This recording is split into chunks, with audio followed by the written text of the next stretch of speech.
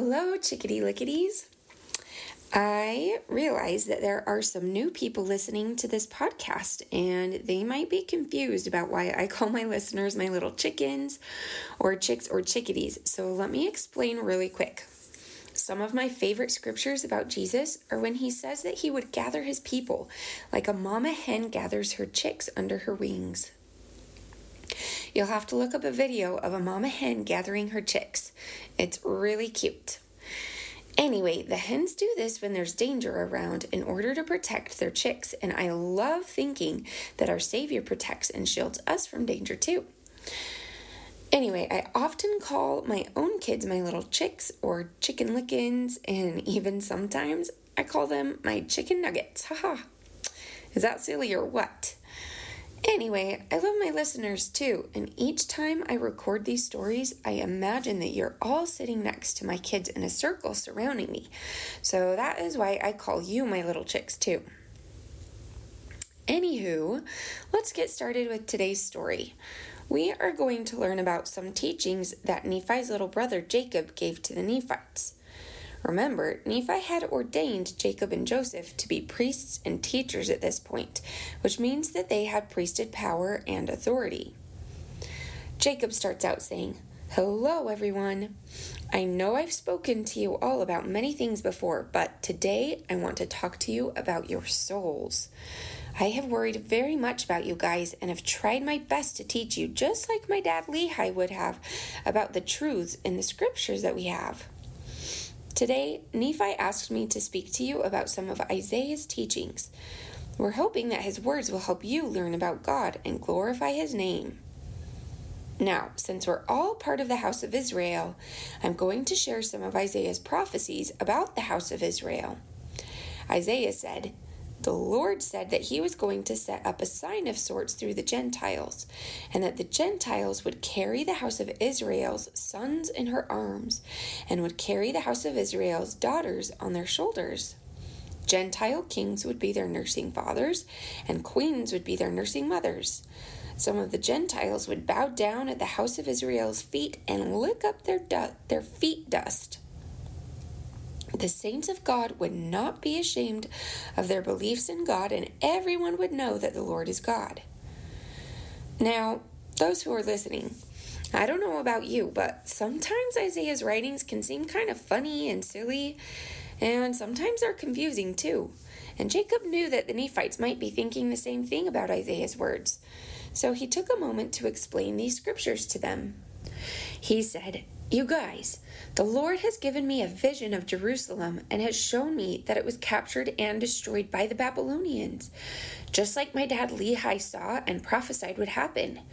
The Lord also showed me that in the future, some members of the house of Israel who had been taken prisoner by the Babylonians would return to Jerusalem again. And after many years, the Lord would be born in that area and would live with them and teach them.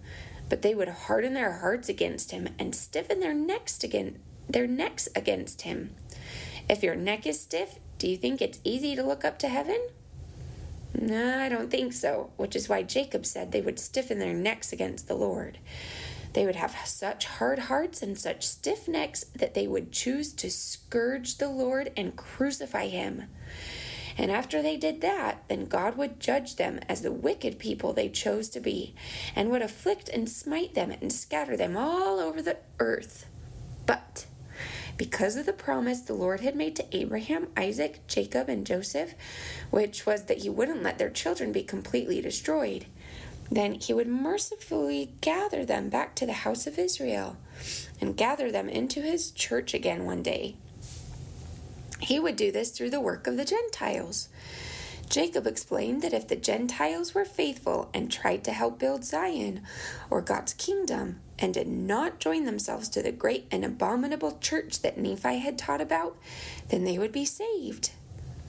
Jacob explained that it was the people who fought against Zion and God's covenant people who would lick up the dust of the saints' feet, which sounds weird, but it means that they would bow down and have great respect for God's saints.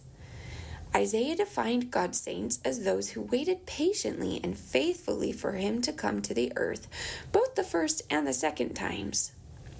Did you know that we here on this earth are preparing right now for Jesus to come to the earth the second time? It's true. When he comes again, he's going to appear in power and great glory and will save and protect all those who have made covenants with Heavenly Father. But he will destroy all our enemies and those who don't believe in him. There will be fires and great storms and earthquakes and wars and pestilences and famines. And because of all these things, the wicked will know that the Lord is God and is all-powerful. Then Jacob continued to quote from Isaiah. Through him, Jesus asked the scattered Israelites, "Even though you're scattered, do you really think that I'm going to keep you scattered? Do you think I've cast you off forever? No way. I never break the special covenants that I have made. I have not sold you to anyone or broken any covenants. But you have sold yourselves and have chosen to break our covenants. And when you break a covenant with me, then I am not bound to you anymore unless you repent. I wanted to have a special relationship with you, but when I called for you, no one answered. Why? Do you think that I don't have the power to redeem you or deliver you from your enemies? You must not understand my power then. With one word, I can dry up the sea and the rivers and kill all the fish in them. I have power to turn the heavens black. And so, you must see, I have the power to redeem you. I love you so much and want you to return to me." Then Isaiah said that the Lord had called him to be a prophet and had given him the strength to bear all the hard things that would happen to him, like people making fun of him and hitting him and spitting on him. But regardless of what happened, Isaiah did not feel afraid of his enemies because he knew that the Lord had the power to destroy them when he decided to. He knew that if he was faithful, that he would get to live in heaven forever, even if he had to go through some hard things while he was on the earth.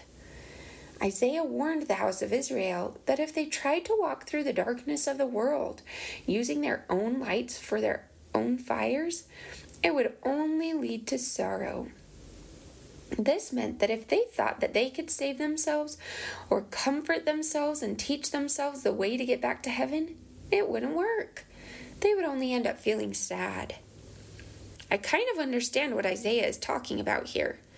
There have been times in my own life, and maybe there will be times in yours, when you feel like you don't need or even want help from Heavenly Father. It might feel easier to try and solve your problems on your own without praying or reading your scriptures or going to church. But Isaiah is telling us here that it's like trying to walk through darkness with little sparks of fire that we try to make ourselves. When we pray and read scriptures and follow the prophets and go to church, it's like we open up heaven's windows to help us with our challenges. In those ways, we allow Heavenly Father and Jesus to light our path in front of us with their big, bright, perfect light that will never lead us the wrong way. Now, let's see. Isaiah also asked the Israelites to remember their ancestors, Abraham and Sarah, and to remember the covenant that God had made with them. God promised them that in the last days, which are our days right now, He would make their posterity's wildernesses like the Garden of Eden, so beautiful. He would make their deserts like luscious gardens and fill them with joy, gladness, thanksgiving, and the voice of melody. Now, you might be wondering if you are a descendant of Abraham and Sarah. Let me tell you, most of the people in the world are descended from Abraham and Sarah and are part of the house of Israel.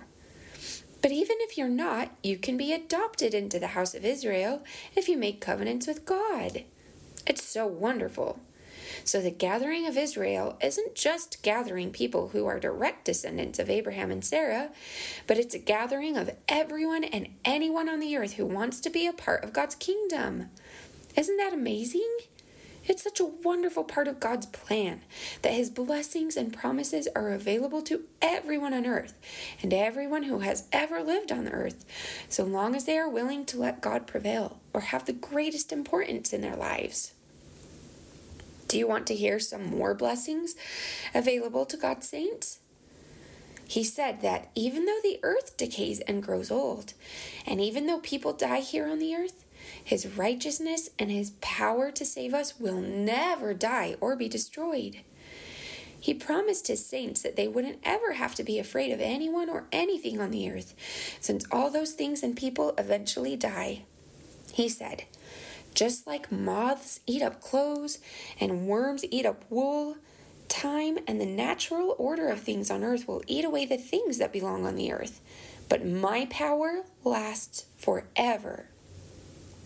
And then the Lord asked the saints to do something that Lehi asked Laman and Lemuel to do often. He said, "Awake! Wake up! Put on your strength!" Or in other words, accept my help and power in your lives, just like the prophets did long ago. I saved and protected them. I dried up the Red Sea so that the Israelites could pass over it, and I can save and protect you now. When the saints are gathered and let me save and redeem them, they will come singing into Zion. Never-ending joy and happiness will be theirs, and sadness will run away from them. I am the one who comforts my saints, so please don't forget me or forget that I have the power to do everything. I created this world that you live on, and I have the power to protect you. Wake up, saints. Don't choose wickedness and punishment anymore. Punishment like destruction and famine and wars is terrible, and it's what you're going to experience unless you turn to me and repent. I am willing to save you from these terrible things if you will just come back to me and seek for my help. I will even punish your enemies if you just wake up and change your ways. Put on your beautiful garment, Zion.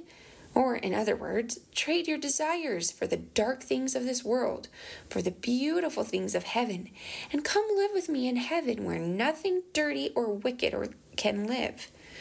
Loose yourselves from the bands and chains of sin and wickedness and come to me. Well, that is the end of our story for today. And in our next story, Jacob is going to share with us what he thought about Isaiah's teachings. Until then, have a wonderful day, little chickies. Goodbye.